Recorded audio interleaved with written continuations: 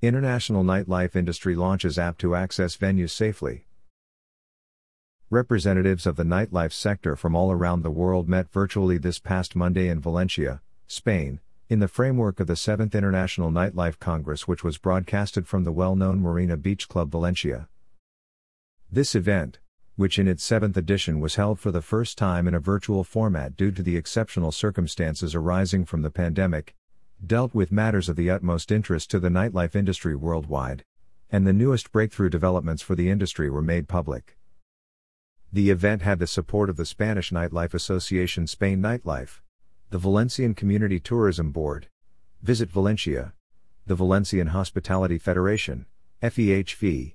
the Hospitality and Tourism Business Confederation of the Valencian Region, CONASTER, among other entities and sponsors such as Pepsi Max Zero, Schweppes and Roku Gin.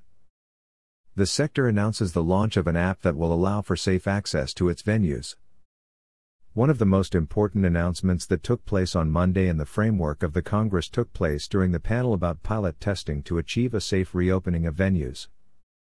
Within the framework of said panel, Joaquim Botas, General Secretary of the International Nightlife Association, announced the reach of an agreement with the company that has developed the app called Liberty Pass, which allows to carry out a rapid antigen test and therefore allowing access to an event or venue safely within the next 72 hours after the test is conducted.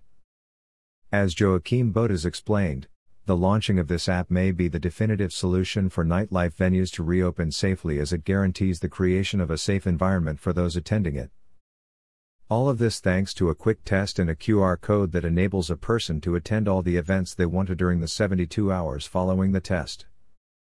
A formula similar to the one presented by the INA was proposed by Lutz Leixenring, creative strategist of the Berlin Club Commission and Vibe Lab, also through rapid antigen tests that generates a QR code. On his behalf, Mark Galdon, founder of the Chinese tourism school, Escuela Turismo Chino, and brand manager in Bar Rouge, with locations in Shanghai and Singapore, described how the industry had been reactivated in mainland China through a QR code system that also includes GPS tracking, mentioning that now in mainland China the industry is now open, and we have the opportunity of using bars and restaurants as the first line of detection of possible COVID cases in a coordinated effort with the authorities. Lastly, Camilo Ospina,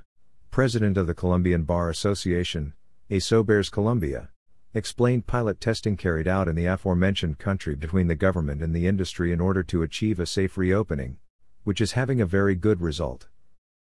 In the United States, 90% of independent venues at risk of closure, and in Europe urgent aid will be requested from Brussels. Ricardo Tarantelli participated in the panel on legal, commercial, and economic solutions to counteract the restrictions imposed on the industry as a result of the pandemic, representing Maurizio Pasca, President of the European Nightlife Association, ENA, and the Italian Nightlife Association, SILB-FIPE, and Nikos Vasiliou, President of the Cyprus Nightlife Association, who called for unity in the industry and announced that aid will be claimed directly from Brussels through the European Nightlife Association. For his part, Juan Carlos Diaz, President of the American Nightlife Association, called for a rescue plan for the industry in the United States, since according to his forecast 90% of independent venues will be forced to shut down if aid does not arrive urgently. Rick Alfaro, CEO of the company Earthnauts, participated in the panel on virtual reality and new technologies, who highlighted the need to create sensory experiences to bring new sensations to the nightlife public. David Franzen, CEO of Nocto International, explained what the newest nightlife tool Nocto consists of, an app that creates a network between users and venues in a city to promote their activity and provide safe data to its users, such as the possibility of knowing if a venue is at full capacity or not before attending. The nightlife sector sends an SOS, but governments are not responding to its needs. The last panel of Congress dealt with how to reactivate the nightlife industry, one of the hardest hit economic sectors by this health crisis. In the same, under the title Strategies to Reactivate the Nightlife Industry,